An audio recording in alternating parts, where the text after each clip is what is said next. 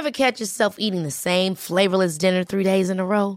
Dreaming of something better? Well, HelloFresh is your guilt-free dream come true, baby. It's me, Keke Palmer. Let's wake up those taste buds with hot, juicy pecan-crusted chicken or garlic butter shrimp scampi. HelloFresh. Stop dreaming of all the delicious possibilities and dig in at HelloFresh.com. Let's get this dinner party started.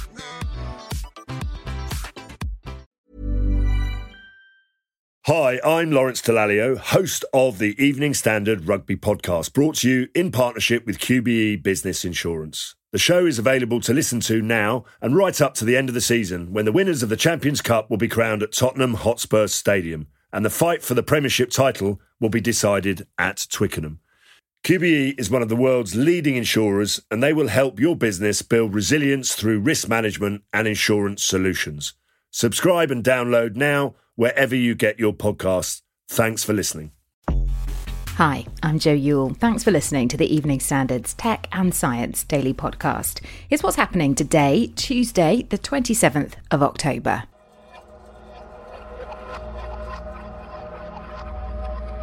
Last night, we heard how Casey Honeyball, the lead author of a new NASA study about water on the moon, found molecules of H2O on the sunlit surface. But what does that actually mean? So first off, it's important to clarify, the water found was in molecular form, just like in 2008 when scientists discovered that ice deposits existed in the deep freeze of lunar polar craters. But this time, it was found by NASA using an infrared telescope on a jet flying over Nevada. Researchers spotted a distinctive spectral wavelength emitted by water molecules that predicts water is locked inside grains of lunar grit, just like liquid in a thermos bottle.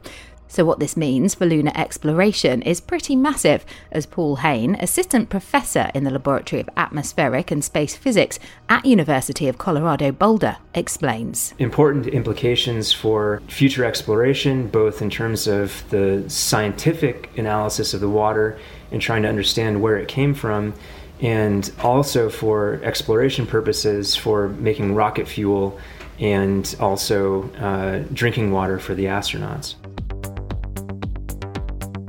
Now, as we storm into the final few months of 2020, some are excited about the year drawing to an end, but there is still plenty of space action left to come that may round things off with a bang. So we can keep track of all the action, a calendar has been launched from website CNET that will log the incoming total eclipse in December, SpaceX constantly launching Falcon 9 rockets full of Starlink satellites, and NASA's most up-to-date missions, so we don't miss a single thing. You can also sync it to your own Google Calendar. For more details on that one, head to the CNET website.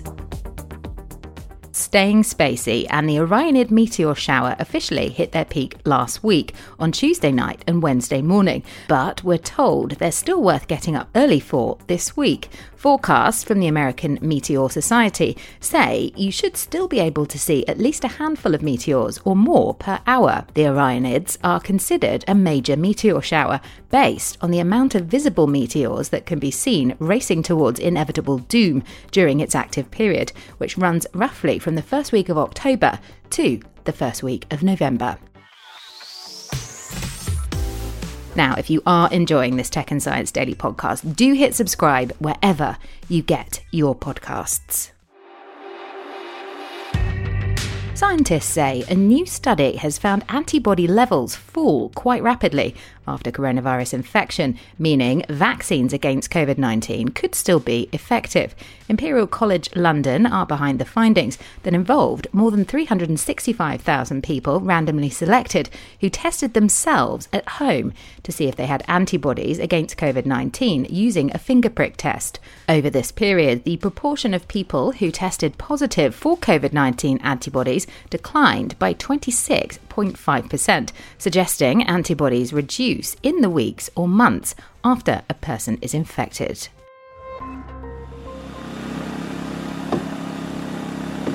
The Washington State Department of Agriculture reports it has destroyed the first ever nest the size of a basketball of Asian murder hornets. More than 100 beasts were found at the weekend, nicknamed for their practice of killing large numbers of bees.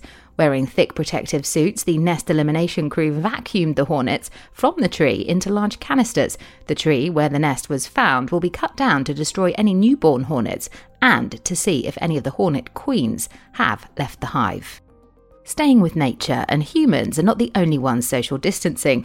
It's been found wild vampire bats do exactly the same when they get sick, thereby slowing the spread of disease. Scientists had previously seen this behaviour in lab conditions, but wanted to find out if it occurred in the wild. For the research, some 31 adult female vampire bats were studied from a hollow tree in Belize.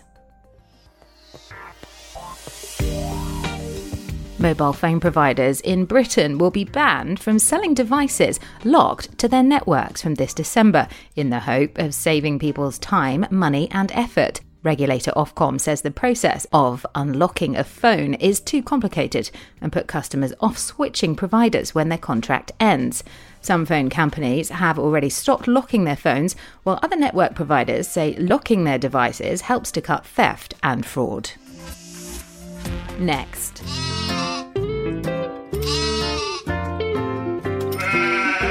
Facebook hopes to tempt users who enjoyed the mobile titles such as Farmville and a new cloud-based instant gaming platform inside the social network. The company wants to avoid sending users to a standalone service like Google's Stadia and keep clicks inside the site via a gaming tab, its website and Android app.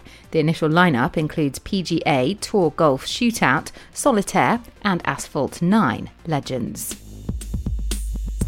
And finally, it's the question running through our minds all day at work and especially during our workouts. What's for dinner tonight? But the pain could be taken away with a brand new digital tablecloth which makes the decisions for you. Nowadays, fabric is a big part of many things in our lives, such as clothing, furniture.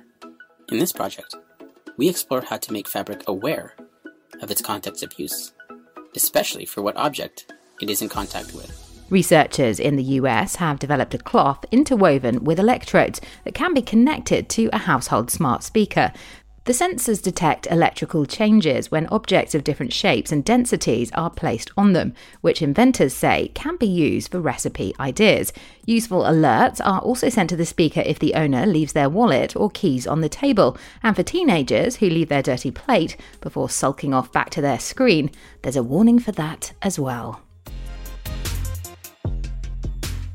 You're up to date. Tech and Science Daily is back tomorrow at 1 o'clock. Subscribe and make sure you don't miss out. And come back at 4 o'clock for the Leader podcast, where we will bring you the latest news, interviews and analysis from the Evening Standard's newsroom. Thanks so much for listening. We'll see you tomorrow. Hi, I'm Lawrence Dallaglio, host of the Evening Standard Rugby podcast, brought to you in partnership with QBE Business Insurance. The show is available to listen to now and right up to the end of the season, when the winners of the Champions Cup will be crowned at Tottenham Hotspur Stadium and the fight for the Premiership title will be decided at Twickenham. QBE is one of the world's leading insurers, and they will help your business build resilience through risk management and insurance solutions. Subscribe and download now wherever you get your podcasts. Thanks for listening.